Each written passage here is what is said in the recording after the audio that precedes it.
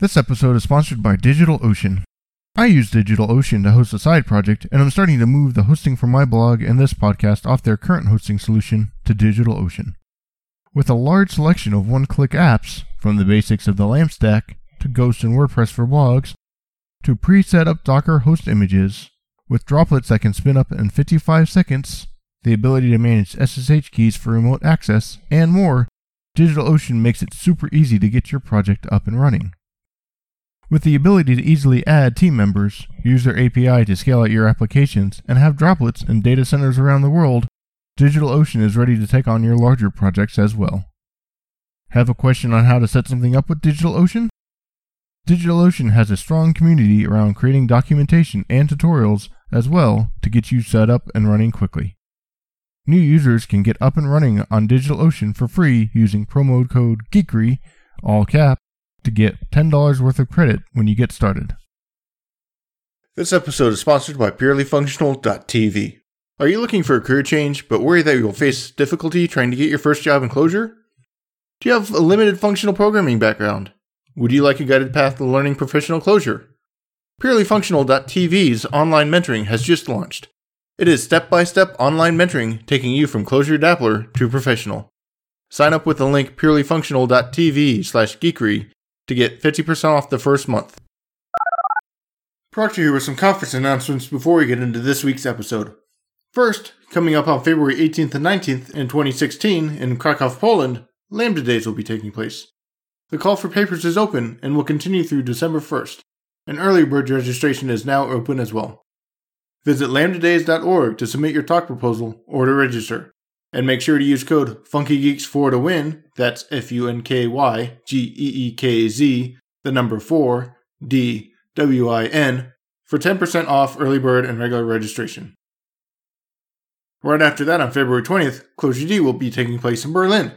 Clojure D is an independent, non-profit conference from the Clojure community for the Clojure community. Focus points will be interesting developments and ideas in the global Clojure community, as well as introductory level talks highlighting the fun aspects of learning and messing with Clojure. The call for papers is currently open and will close on November 30th. If you know of any other conferences around functional programming, email contact@functionalgeekery.com and I will be happy to announce them. Lastly, if you're enjoying Functional Geekery, please help spread the word. If you would leave a rating and review on iTunes or your favorite podcast directory, or even share your favorite episodes on social media, I need your help to help spread the word about Functional Geekery. And if there are any guests or topics that you want to hear from or about, please reach out and I will put them on my notes for future episode ideas. Thank you for listening and for all your support. Welcome to Functional Geekery. I'm your host Proctor, and this week with us we have Rob Sullivan, better known as Data Chomp on the internets. Rob, would you mind telling everyone a little bit about yourself? Hey, I'm a fully functional DBA, and I spend some of my time coding. So I think you'd call it a jack of all trades, master of one. And I knew you from my time in .NET, and you were around there with doing some screencasts and quote-unquote grumpy DBA of trying to bring people thinking about databases and understanding what's going on when you're using ORMs and tools like that, and along those lines. And then you were on things like This Developer's Life with Scott Hanselman and Rob Connery, and you did some TechPub videos with Rob Connery about managing a database. So I knew you from the database world, so I thought it'd be interesting to get you on to see your perspective, because I've also known you've dabbled in applications as well, to be able to say, I know what you all are doing. I'm not completely in my shelter here, looking at the DBA only, so I can actually give you advice. We'll start with, how did you break out into getting into that side of programming, of the software development? And then we'll go on to kind of how you went into functional programming from there. Cool. So I spent many years as a very traditional SQL Server DBA. From there, I kind of hit one of those realizations where if I'm going to be a really good DBA, I need to understand that, app devs and, the SAN nerds, they're basically my customers. And maybe if I start running the databases like a business and really focus on customer support, I can get a lot of happy consumers, and therefore the database, if I'm the primary care provider for the database, it'll start being happy. So it's one of those things where it kind of dawned on me that it's an unrealistic expectation to always expect the app devs to know everything about how the database works, but I invest, very little of my time in understanding what they're doing. right? So it became a very obvious imbalance. And I thought, well, why don't I try this they do, and see if I can do it and see if I can start speaking that language and talking about the concepts and, using numbers and code in real proof rather than opinions to start kind of building that bridges and moving conversations forward. That led me to the same kind of path I do when I try any languages, like, well, let's see if I can build, a basic little CLI app, right? Can I make some burritos and can I have a fake customer order burrito? And then from a CLI, it's like, well, let's try this as a web app.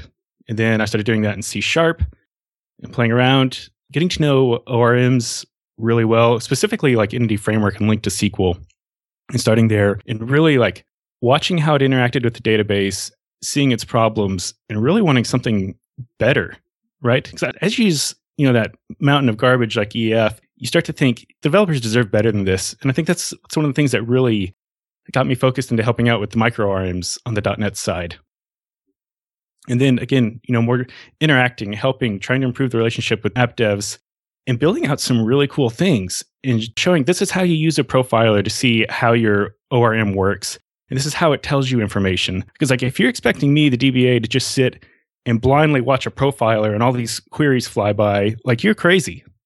There's a whole bunch of you. There's one of me. Like I'm not going to sit and do that garbage work when you can just very easily, you have the context of the app, the code you write, what you're doing. Run this little profiler, let it help you, and let's not fight all day. So talking to devs and doing that, I had just a whole lot of fun working with micro ORMs. This is probably around the time that you and I met at a .NET conference in Dallas. Again, I was talking about Entity Framework there. I was talking about it in a very... so I'm an educator and a bridge builder, and I think the approach I took into educating the audience, well, I thought it was very positive. Maybe it wasn't taken that way. But in that talk, in that conference, I met you, and I met my friend Amir Rajan, and he had a very interesting talk about the combination of Ruby and .NET together, and how we can use the best of both languages to really tweak his workflow and do something cool. And that's something that really stuck with me. So I think this was also around the time that Rob Connery was doing his Kool-Aid talk at NDC. Did you ever see that one? No, I never saw the Kool-Aid talk. It's a really great talk. So I kind of had those two seeds planted in my mind. And I think at TechPub, we were probably talking about Postgres or considering Postgres instead of SQL Server, some things like that. And just that kind of recipe started in my mind of, maybe I can try something new out. Maybe I can look at a different direction, try some Ruby, try some other languages, and see if playing with those helps me bring something back to .NET or to SQL Server or to Postgres. Because I think learning is cumulative. If I spent 10 years with SQL Server, I don't lose that knowledge when I go try something new. Everything builds on itself, and that's why I think it's so important to try other languages, to do something, not just say it.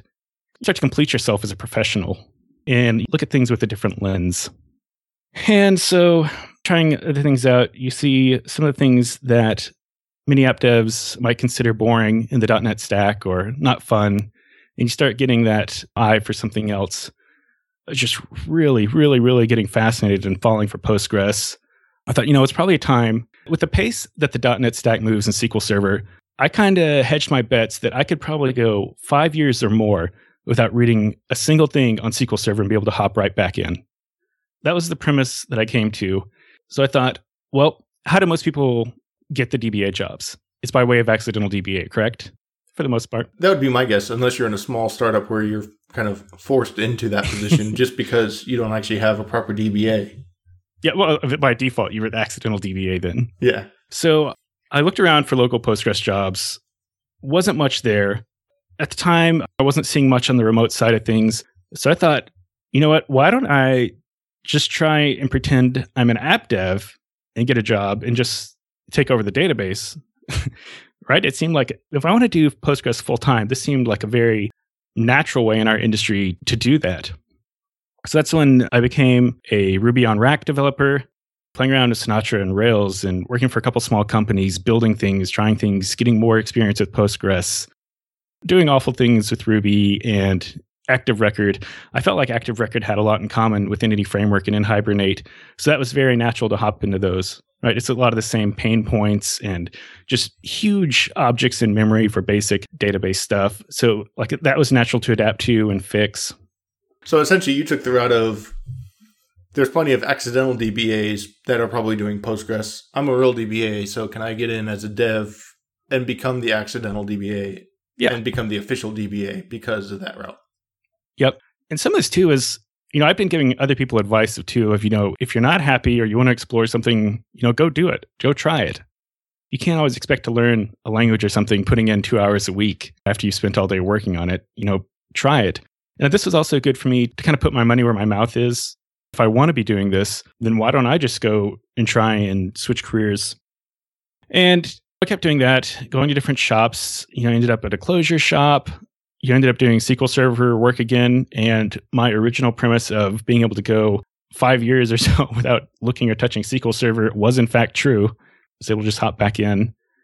And I don't know, I think it's been really fun and really cool seeing all the different things that people are doing with different languages. Because sometimes, you get comfortable with your first language and, you're like, okay, I can do things. I'm proficient. This might be all I ever need, right?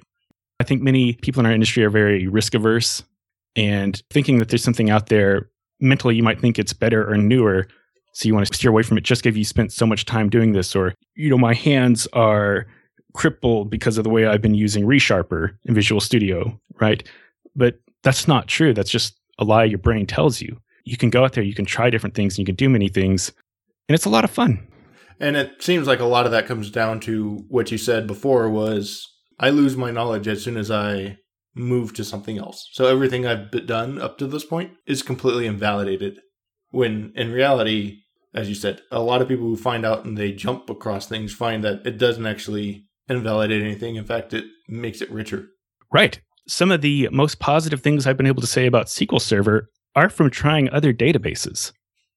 Even when you rage quit something to go try something else, that learning is cumulative and you still take that knowledge with you. And to me, it's given me a bit of the world's not so bad feeling by trying different things and seeing what all technologies can learn from each other. And figuring out where those things fit in a stack too, right? Yep. And fast forward to playing around with Elixir lately, I don't think I would even be playing or touching Elixir if it wasn't for just all the goodwill I've seen from the creators and maintainers talking about like, yeah, we thought this was a good idea. We brought it in. Just being very open about that and giving praise to Erlang and all that other stuff. Just to me, like the positivity and the willing to adopt openly ideas from other languages, very alluring. And, it just really kind of grabbed me and thought, I want to look at this. This is cool. So you mentioned you went into Clojure some from your Ruby experiments and your C# experiments. How did you find, and this is what I want to get into with you because I think it's a really interesting perspective, is you've got someone whose primary mindset and what they consider themselves is DBA first. And how did you find moving to a functional language? Because if you're doing that, you've kind of got imperative, procedural OO styles that you're working with, but you're also coming from a relational background of being able to manage SQL, the language, and then making that transition into functional programming. How did you find the adjustment going into and picking up functional languages as someone who considers themselves as a programmer or dabbler as secondary versus someone who's coming in and saying, hey, I'm here, I've fallen in love with my first language, and this is the thing I hold true, and now I have to make a new way of thinking about the things. So how did you find that transition? Yep. So let me start off by saying I try to be very open at how terrible at functional languages I am, right? Because I'm just not good at them. And hopefully I know enough and have played around enough that I can appreciate how bad I am. The other thing is, the first time I saw Clojure, it was in the capacity as a DBA, not as a developer. I looked at it. I looked at what the developer is doing, and I was like, wow, Clojure. This is definitely keep your friends close, keep your enemies closer. I need to talk to more of these Clojure people. Because it looked horrible, and I didn't like it. And I thought about that as like, man, why am I so hard on Clojure? And part of that is, I think by nature of being the DBA, you get stuck seeing the worst of every language, right? When you call in the DBA, it's not because like some method was awesome, truly performant, and is a source of praise. I get pulled into the shows, right? And so Oh, sorry about the language. This is also like my very first introduction to functional programming. I was like, I don't know the approach they're doing. I can't read all these parentheses. What is going on? Okay, so it's actually the JVM. It's just so confusing. But the thing is, I haven't met a Clojurista who isn't extremely smart and who doesn't just care a ton about their application and what they're doing, and who doesn't take a lot of pride in their work. So to me, like seeing that in the person who is writing this, even though it's trashing the database and just garbage at that level, that was definitely a benefit of the doubt of this person's trying really hard, but obviously super smart, but maybe they're just a little tied to the functional way of doing things. And maybe it's educational opportunity to show, yes, you can do this functionally, but if you stop trying to write new libraries and stop trying to build all this code and just look at a couple of joint statements and watch your logs, look at how amazing we can make this thing perform. So it's a lot of stuff like that. And I don't know how much we want to talk about Clojure because I don't always have the most positive things to say. But I definitely love Clojure people. I think it's a good perspective because, again, as you said, there's things that every language brings to the forefront, and there's things that people find lacking in a language, and all languages aren't for everyone. So what were some of those things you saw about Clojure that you liked? And aside from the smart people and the smart community, and then I'd love to touch on some of the things you felt were lacking because, again, you've got a different perspective than a lot of the audience, and I think it's useful to hear where those things may fall down in your perspective. Oh, I don't think I have one thing in particular because when I would try and write Clojure and do Clojure, like it just never clicked and it never jived. And because it didn't click or jive, I didn't give it the time it needed. Does that make sense? Okay. So a lot of my Clojure time was spent just directly at the database access level and playing with a couple libraries. But in pairing up with Clojure devs and seeing how they navigated and how quickly they could get to what they want to talk about and how clearly they could express the intent of the code, like I thought that was really attractive. It just, at the end of the day, wasn't for me. I can say every negative thing in the world about Clojure, but at the end of the day, it taught me and showed me that there's something to functional programming. There's a value here. There's something that's neat. I just don't get it yet. And that's also like, I'll make fun of Clojure for fun because I don't like it. That's totally just my opinion. And that's based around the fact that I'm not good at Clojure. I try to be real clear about that. When I make fun of it, that's just me and my limitations as a developer. And same with JavaScript. I think JavaScript's easier to poke fun of. But to me, I don't mind making fun of a language that I've tried. It didn't click and it didn't work. Because I totally respect what it does. It just didn't work for me. And that's great. And that's, to me, it's something that set up Elixir to really grab a hold of me. Because Elixir, I knew it was functional. I knew it'd have some of the power and the concepts and that developer happiness and passion that I saw with Clojure, but I could start playing with it right away. And it clicked pretty well. Like I could do things. I could get early wins and build on top of that. And then I thought, man, if I can get proficient enough at Elixir, I can probably go back and give Clojure another shot and see how I like it. To me, that's really exciting to be able to think that in maybe 12 months from now, I can go try and pick up Clojure again and have a way better experience just because I'm coming from a higher point of knowledge with functional programming and understanding the intent better. Then I'll have to find new ways of making fun of Clojure. So that's like a downside. Well, I'm sure just playing with any language you can find, especially as you learn more about that language, you can find more subtle and darker ways to express that humor. That's more of an inside joke to those people, which, knowing you, is something that you enjoy immensely as well, that very subtle humor as well. Yes, I like the subtlety. And yeah, everything has warts. If I didn't have a reality deflector barrier, I would say more negative things about Postgres. But I like it. I love it. I have a ton of fun. So I don't say bad things about it. That doesn't mean you should totally treat my opinion on that with a ton of bias. So you've been getting into Elixir. You said that became more natural. Have you found that adaptation about getting into Elixir and bringing in some of more of those functional concepts? Because functional programming is a completely different way of thinking than the object-oriented or procedural method, but it does feel a little closer in line with thinking in relations that you would program in SQL. Yep. The most frustrating part I have with Elixir isn't like that I could build a little CLI app and make some burritos. Like that was fun, that was easy, and that was natural.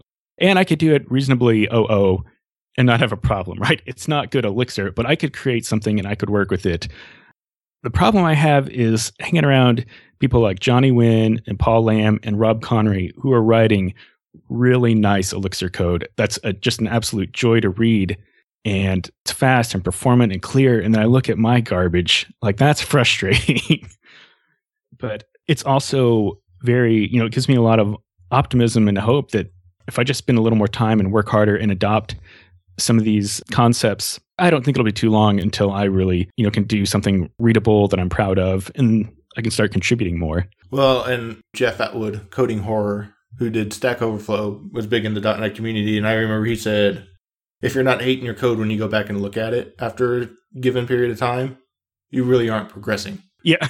And that the goal should be essentially to get better every day and be less worse than you were today than you were yesterday. So that does seem like it's good motivation as well. That says, yes, I recognize I've got things I can improve and I can make a strategy about how to improve them. Yeah. Especially when you have other people that, because I know you and Rob Connery do a lot together, and if you have that close cohort of people you can bounce ideas off of and exchange and get that feedback, it makes it so much easier than just doing it on your own in a bubble with no feedback. Yeah, totally. And I think Rob had saw some tweet I did about Elixir, and he's like, I'm going to play with this. Called me up on Skype. I don't know if we spent even an hour just playing around with the Postgres driver, just having an absolute blast, writing some Elixir, making mistakes, laughing at each other. And it was just so much fun. And it made me, it's one of those, you think you're an experienced developer and you think you know things, you think you know how to build apps. And sometimes you just forget to pair up with someone and have fun. And, even if nothing comes of it, there's a lot of subtle lessons you learn and pick up. I don't know. I just like having resets like that, building empathy. It's one of the things that got me started playing with other languages is how can I empathize with the app dev more if I'm not putting myself in their shoes? And I had heard that from Rob Connery on Twitter and some other things where he's had some posts and he cites you for learning Elixir and putting it on his radar. So how did Elixir get picked up and put on your radar? It's a great question. I had some people I know, app devs might refer to them as friends.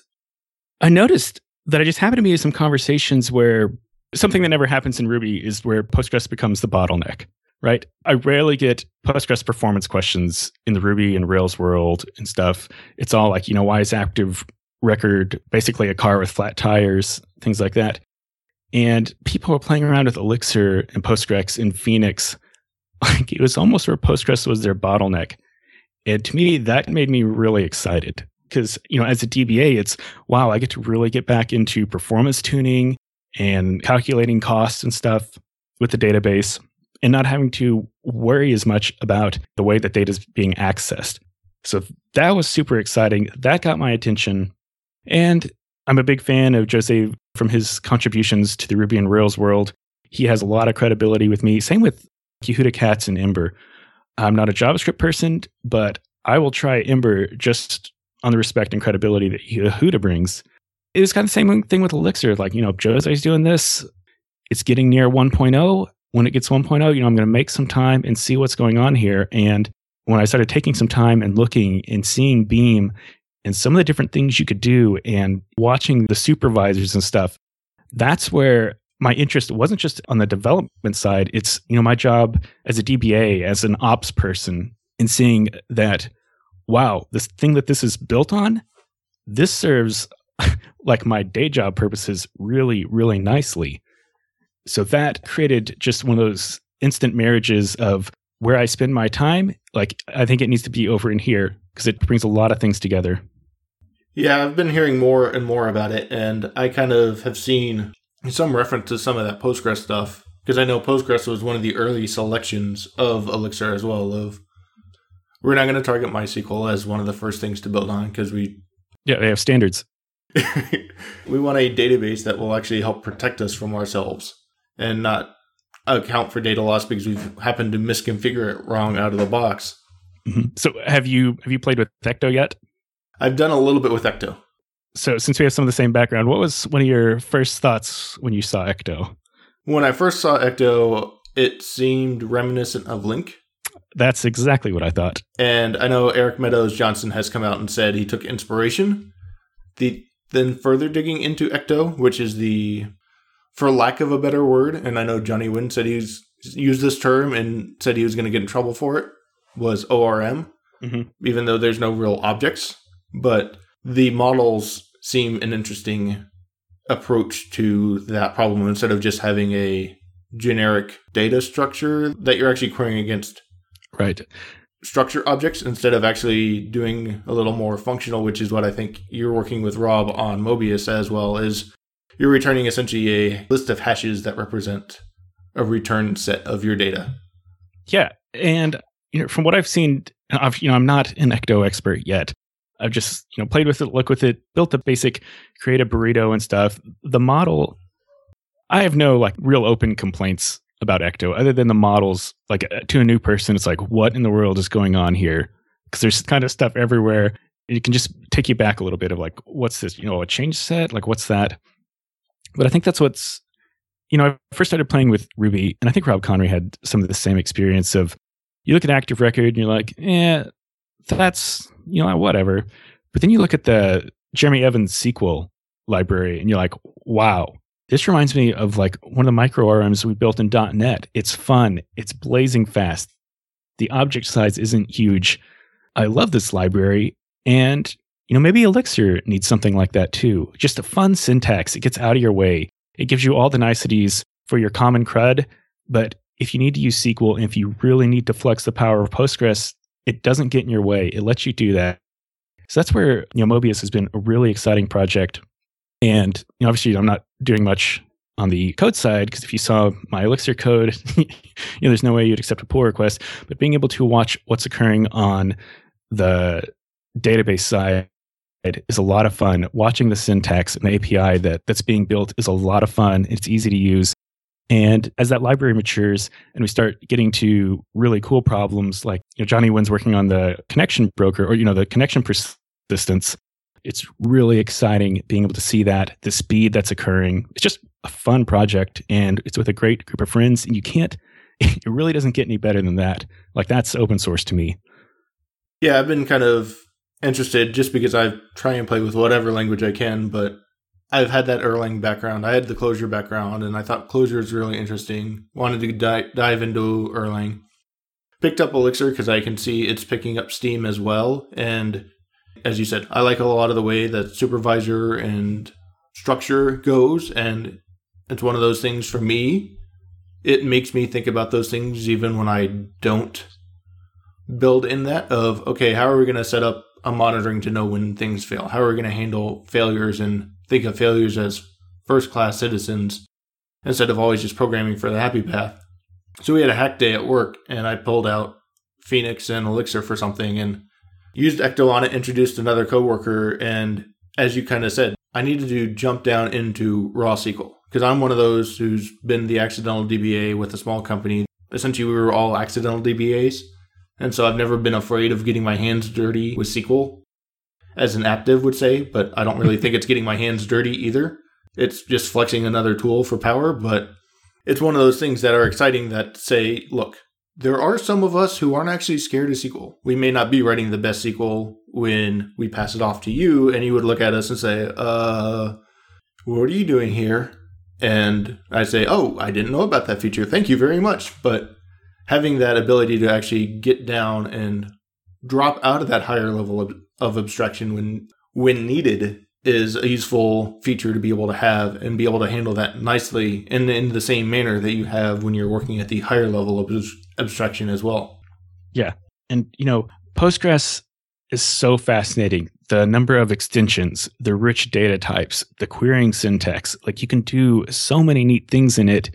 And it has so many rich features and exciting things in it that Postgres is so feature rich that to sort of constrain it to the limits of your ORM or what you're using to talk to the database is, to me, it's almost offensive.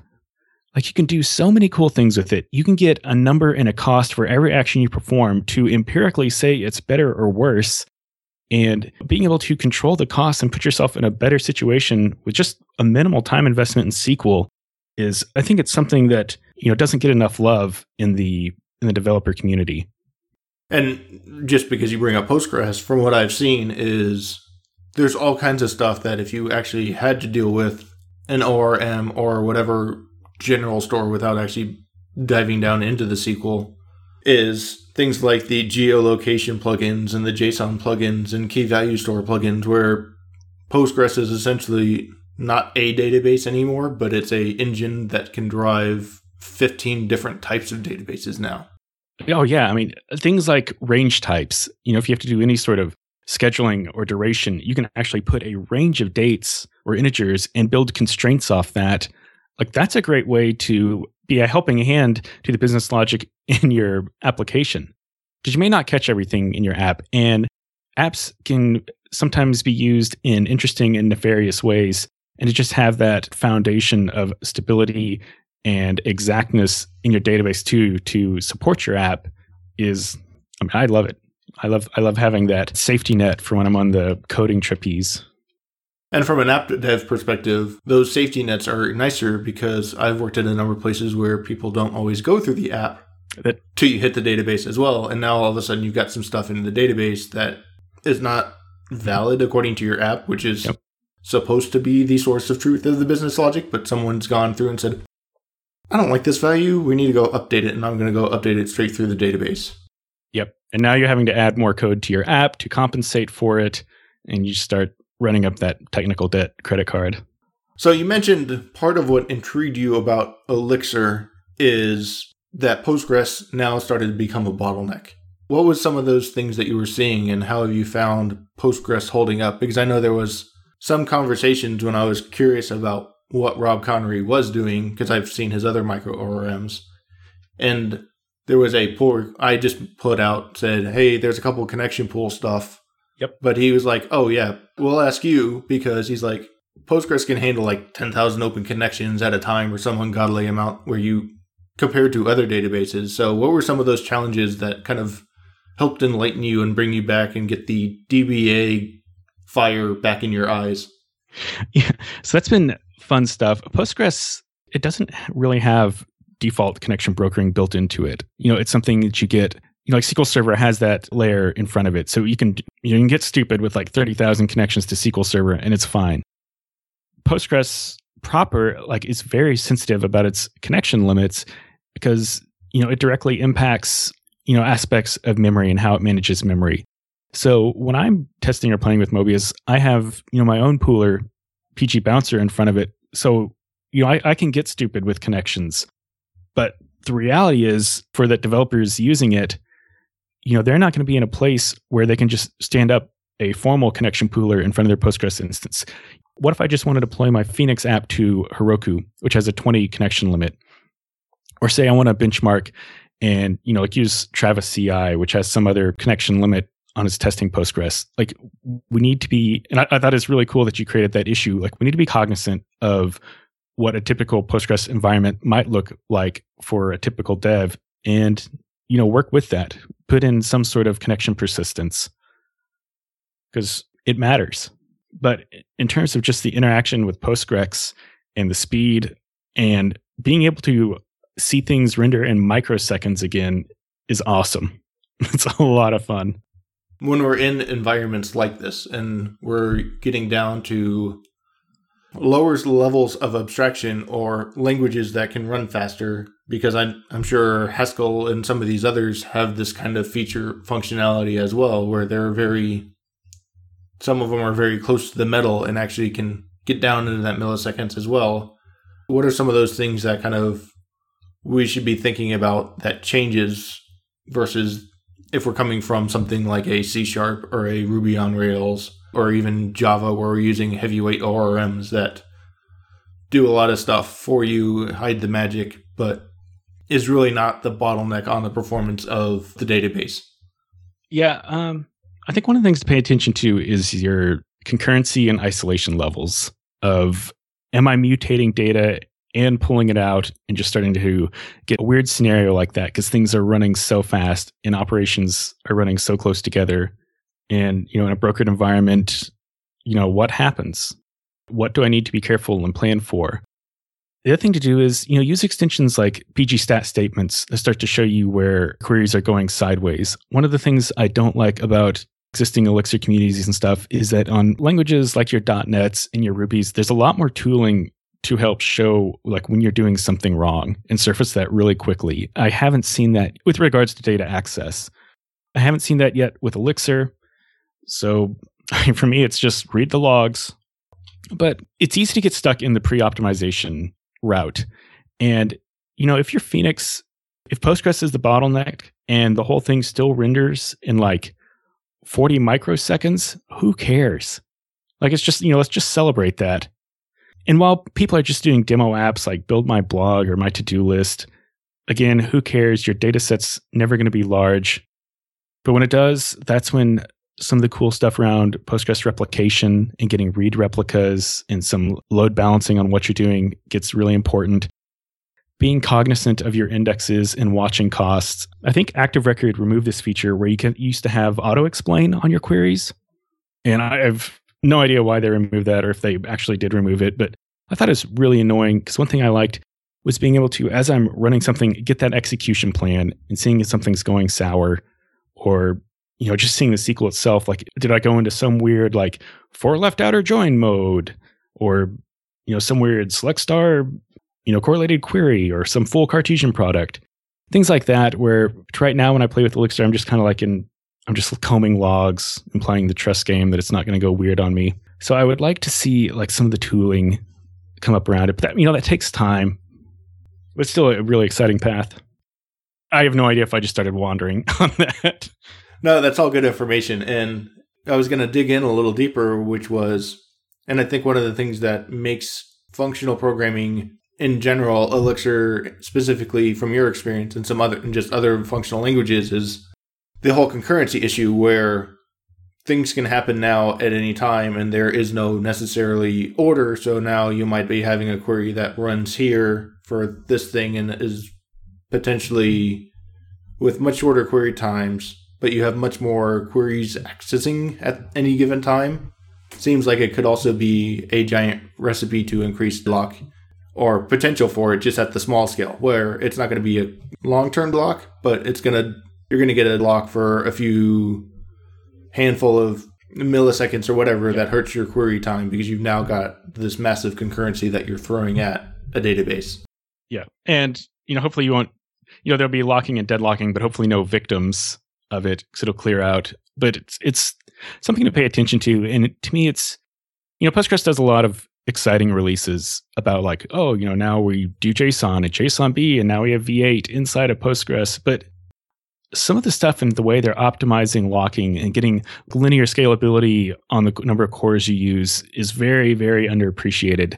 Like there's just a lot of cool things that happen in each release that, are trying to, improve performance and make everything better and faster because we're undeniably going into worlds of a lot more concurrency, just with mobile and API and bots, just stuff everywhere, trying to get access and get data all the time.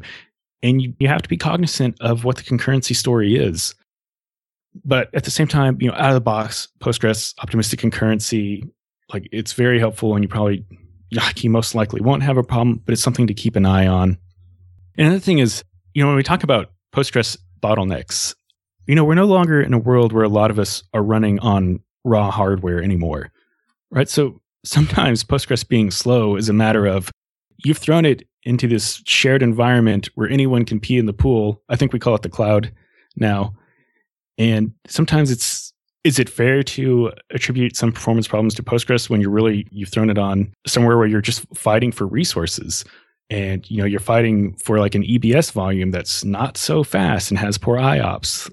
That's where I think things are interesting in modern development and database administration versus, like 20 years ago, where our problem was a single or, one or two 32-bit processors and not having a concurrency level at the database level. Like everything was, single process. We didn't have, NUMA and things to think about at that. now we're on shared environments where we just have a lot of potential IO latency, and I don't know, it's neat. And working in the past jobs, if you had 100 requests per minute for a single server was a pretty high thing. So the concurrency story there is like, okay, yeah, we have to worry about row or table level locking, but not as much as if you're going to be having a bunch of these other things that are going on at the same time. Because you know what? You've got 100 requests per second. You've got other operations. You got database network latency. And you got your database query, and then, okay, you might have 5 queries running at any single time versus, okay, now you've just scaled that up and you might have 10,000 or 100,000 connections all hitting the database or going on at the same time. And now, even if 10% of those hit the database, that's still 10,000 connections to the database that are open, potentially. Yeah. I'm in a microservices environment right now, and that's kind of interesting in the fact that while you are, juggling a lot of chainsaws, it's interesting in that, there's a handful of services that are just like extremely write heavy. And then there's this other set of services over here that are just, like 100% read. And for all the problems that microservices create, as a DBA, like that is really nice to have that level of predictability at your data layer. So for people having the microservices versus monolith debate, to me, like that's an interesting topic to bring up. Is just at the data layer having that separation of read and write concerns versus like throwing it all at one giant database and watching it puke everywhere. Which reminds me of the CQRS command query responsibility segregation stuff that was being promoted in .NET around the time that we had met, where here's your write store and here's your read store, and you're going to do everything from your read store until you're writing it, and then there will be something else that denormalizes it into your read store on a very, very fast but slightly delayed schedule so it doesn't impact your writes. Yep. That's all. It's neat stuff. I was curious how you handle, because you're in a lot of languages, a lot of different environments and stuff. How do you handle or how do you deal with just the sheer vocabulary of it all?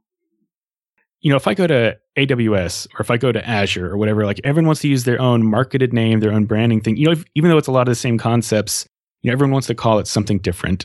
And I think you see that a little bit in programming too. Like when I started talking to the closures, it was like, let's use these functors and monads. And it's like, what are you even talking about?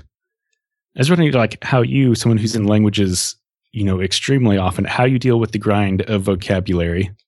There's a lot with again, you mentioned functor and monads. There's a lot that I still have to keep digging in and researching. And then the other way I personally handle that is I become pedantic and say, okay, you're using this word. This doesn't mean what you think it means from what I can tell. Because there's also been times where I've tried to go back and things like understand the fundamental principles and things like the hip buzzwords of agile and continuous integration and continuous delivery versus continuous deployment and all that kind of stuff, and try and cite where did some of these terms come from and understand what the original intent of those meanings were. So like when it comes back down to digging into functor and monad is trying to find those canonical definitions to get a good idea of what the canonical definition is. And then when people start using it and using that term and understand, so when you're saying this, what do you mean when you say this thing? And then just try and figure out the relations and metaphors and commonalities between those things. So probably in the same way that you figure out how a common table expression or a with clause where they're the same thing, but different databases use them in different terms. And if someone says, oh yeah, we just need to throw a CT there. Yeah, we just need to do something else with this projection. It's like, well, when you say projection, what are you talking about with a projection? Or we're trying to do a view or a window over the data. I think isn't Phantom.js a projection? I don't know. I haven't really messed with Phantom.js, so it's just a terrible nerdy comment. Knowing you, I figured it was, but I hadn't had enough experience to figure out what the Phantom.js was going to be. I was either going to go with like projectors for watching Lord of the Rings or some sort of weird JavaScript library for projection. And so there's a lot of that goes on. Is like, okay, so in the same way that databases have a bunch of different terminology, it's just how do you figure out what someone's talking about when they talk about a view over the data, right? Yep. Are you talking about a logical view, a conceptual view of something, or not? So one of the ones that gets me in the database world is the upsert. Like, are you talking about a real upsert, or are you talking about the merge statement, or what? Are you talking about like just a function that does a check and then updates or inserts? I feel that's a very nuanced term. Yeah, and it's a lot of those nuanced terms. It's getting in and saying, you're using this word, and what do you mean when you use this word? What are you actually driving at? Are you driving at one of these definitions, or is there yet another definition that you're using that I don't know about and hasn't even crossed my mind? For a lot of it, in the same way that, a database will basically kind of rewrite and parse the SQL you send it, I find myself just kind of rewriting some of that terminology in my head of like, I'm a project manager. I just instantly rewrite as you're a project assistant. Or what's another one? A database, let's go put it in a bucket. No, just like put it in a directory. And that's how I try to combat it, is just rewrite it into common language. Sometimes it helps take the person down a notch too. Well, and some of that is just trying to figure out what they're meaning when they first say those words as well. So, yep. So the other thing I want to get you before we run out of time and want to make sure we talk about is you're starting up and experimenting with, and it's small scale now, but you're experimenting with a kind of a virtual based user group where it's planned to be done online and over Hangouts, almost a MOOC, massive online open courseware kind of thing, but for user groups. So how did that go about and get started, and what have you found so far starting it up? I've been involved in user groups for I don't even know how long, for forever. And they suffer many of the same problems, especially in regions like Oklahoma City, or basically just not enormous metropolises. You're always trying to find enough space. You're always trying to find pizza. You're always trying to offset those costs. You're always trying, are there even enough people interested in it? And we have this just kind of monthly get together we do. And one of the things we talked about it was, and a lot of this was my friend Paul Lamb's doing, what could basically be like a minimum viable user group, right? What could take out all the problems of sourcing prizes, sourcing pizza, sourcing location, and just get some people that really care together, to talk about it and learn and improve at something and not be a huge time investment. Oklahoma City, it may not have the biggest population, but geographically it's enormous. So there's actual travel logistics and like, well, that's on the south side of the city. I won't go. And Paul's like, let's just do a hangout. We'll get the 57 problems, their exercises book. Just see like, what? Can we do some of these in Elixir? Can we try it? Can we learn through, pointed examples with limited scope? And then another thing is, well, we know some people in the Elixir community. Can we invite them? Can we get 15 to 20 minutes of their time to come on and share something without, again, there's not the Elixir population in Oklahoma City. So let's expand out. Can we get, Rob Connery to come on for 15 minutes and talk about how he might do something, or what's exciting to him, or Johnny Wynn, or Proctor? And it just seemed like a really sensible way to try and building up a language community in your area where there's not necessarily a visible camp of people already. This is a very .NET heavy, very Java heavy area. So doing either of those is really easy, but there's a lot of Erlang and Elixir people somehow in this area in the woodworks.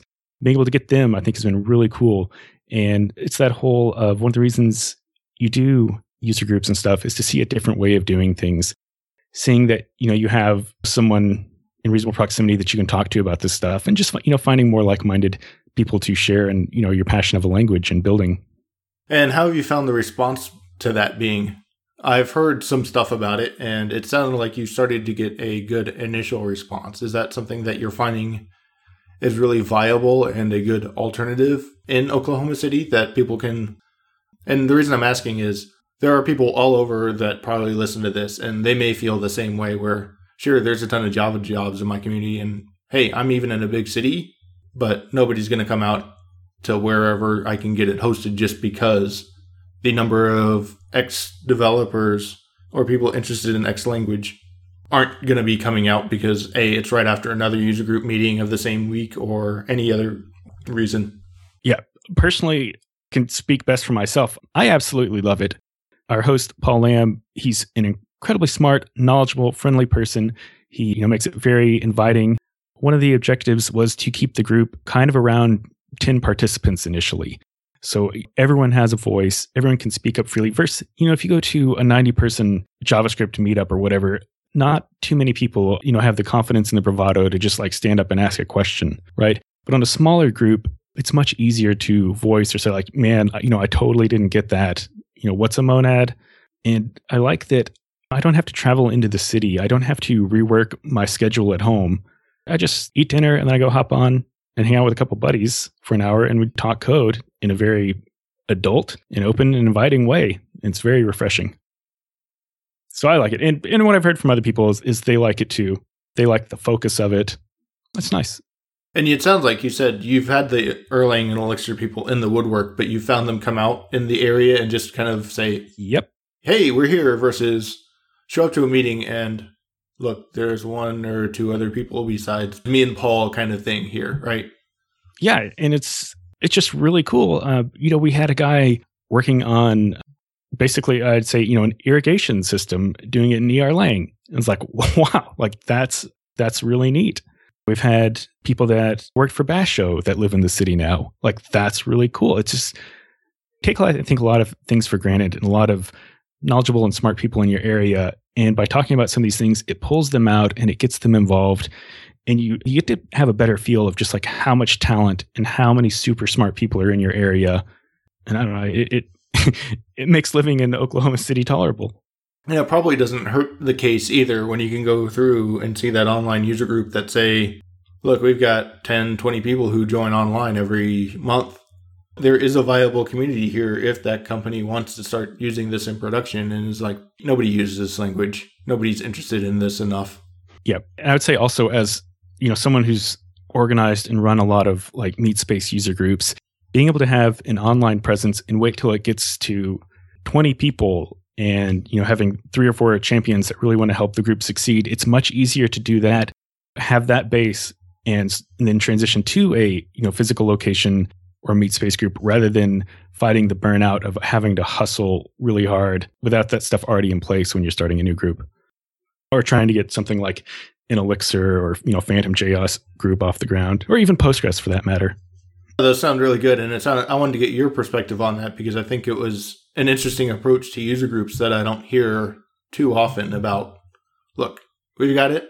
Yes, we're all in the same area, so we could meet up if we need to because we're both in the same area, but we now know each other exist. But we're primarily online, and we don't have to go take an evening out and drive an hour or 2 hours across town in traffic and then another half an hour or an hour back because it's on the quote-unquote wrong side of town from where I am. Yeah, well, and like if you have kids, you have to run them places. It just becomes a logistical problem. Or, I meant to go today because it was at lunchtime, but the database blew up at work, and I didn't feel comfortable leaving it in a, like a shattered state to go, talk about this thing.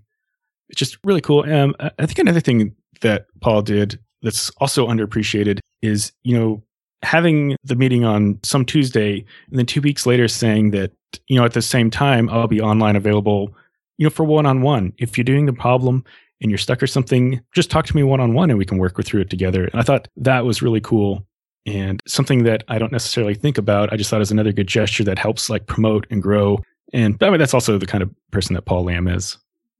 So I know you want to keep the group small, but is there openness to having a larger mailing list or community online that's not participating in all those meetings? But if someone says, hey, I've got this question, here's how I did it, and have people who are interested in just finding out more who may not necessarily be direct in Oklahoma City, but want to know about how it's progressing and see the reaction, is there an availability to be able to kind of be less active participants in that community and just kind of be observers and see how they go on and offer their, as you said, we pulled Rob Connery in to see how he did this, or we pulled Johnny Wynn or whoever it is, or we managed to get Jose Valim. But if someone hops on that mailing list and says, oh, here's some stuff that's more for our community and pipes in and joins in.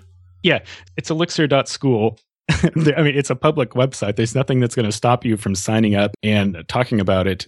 And the only problem with actual meeting is that, it's on Skype or Google Hangout. So there's the problem with just a number of people that can join a session. That's one of the reasons to, keep it small, just because there's problems that way, and getting like a hosting or a video chat interaction that can scale up from there. But yeah, it's elixir.school. You can go on, check it out. You can start your own group too and do the same thing. I think Paul's very open about showing, what's going to happen, what happened. So, just copy pasta. And that's kind of what I was getting at, is being able to sit there and watch and help build up that community and watch and see how that develops and grows, to be able to take those lessons, positive and negative, and adjust it for your specific community that you might be looking for.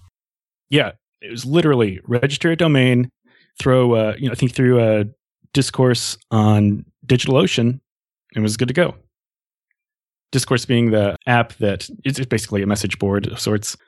I assume people know what Discourse is, and surely they know what DigitalOcean is now if they've listened to the start of the show. We're getting close on time, so is there anything else that we left out that you want to make sure we cover before we end the call? We've still got a little bit of time, but I don't want to keep you over time, but I want to make sure we have time to cover anything else we missed. So is there anything we missed?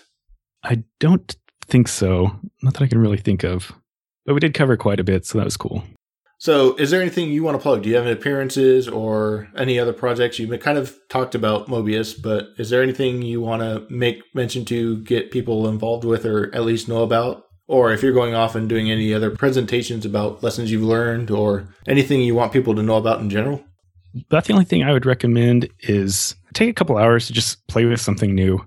I think it's really neat. Again, as someone, I'm a database person, and I can still go out and try new languages and play with them. And I think that that's really exciting to me, that that's even possible. Because there wasn't always a time where we could do that. So I just say, pick something new, try it. You may not like it. That's great. Not everything is meant to be liked. That's about all I would say. That sounds like a great call to action for the audience. So where can people find you online if they want to follow what's going on in your learnings? Oh, I blog twice a year at datachomp.com. You can also find me saying nonsense at datachomp on Twitter. And that's about it. You can email me, rob@datachomp.com. And, I will typically always reply within a month or two. Well, that sounds good. I'll make sure to get those added to the show notes so people can find you and find out more. Cool. And I'd like to give a giant thank you to David Belcher for the logo. And once again, thank you very much, Rob, for taking your time out of your day to join me to talk about looking and learning functional programming, especially from a different perspective of someone who doesn't consider themselves a programmer or an app dev as their primary role. Thanks, Proctor. Let's get burritos in Dallas sometime. Yeah. Until next time, this has been Functional Geekery.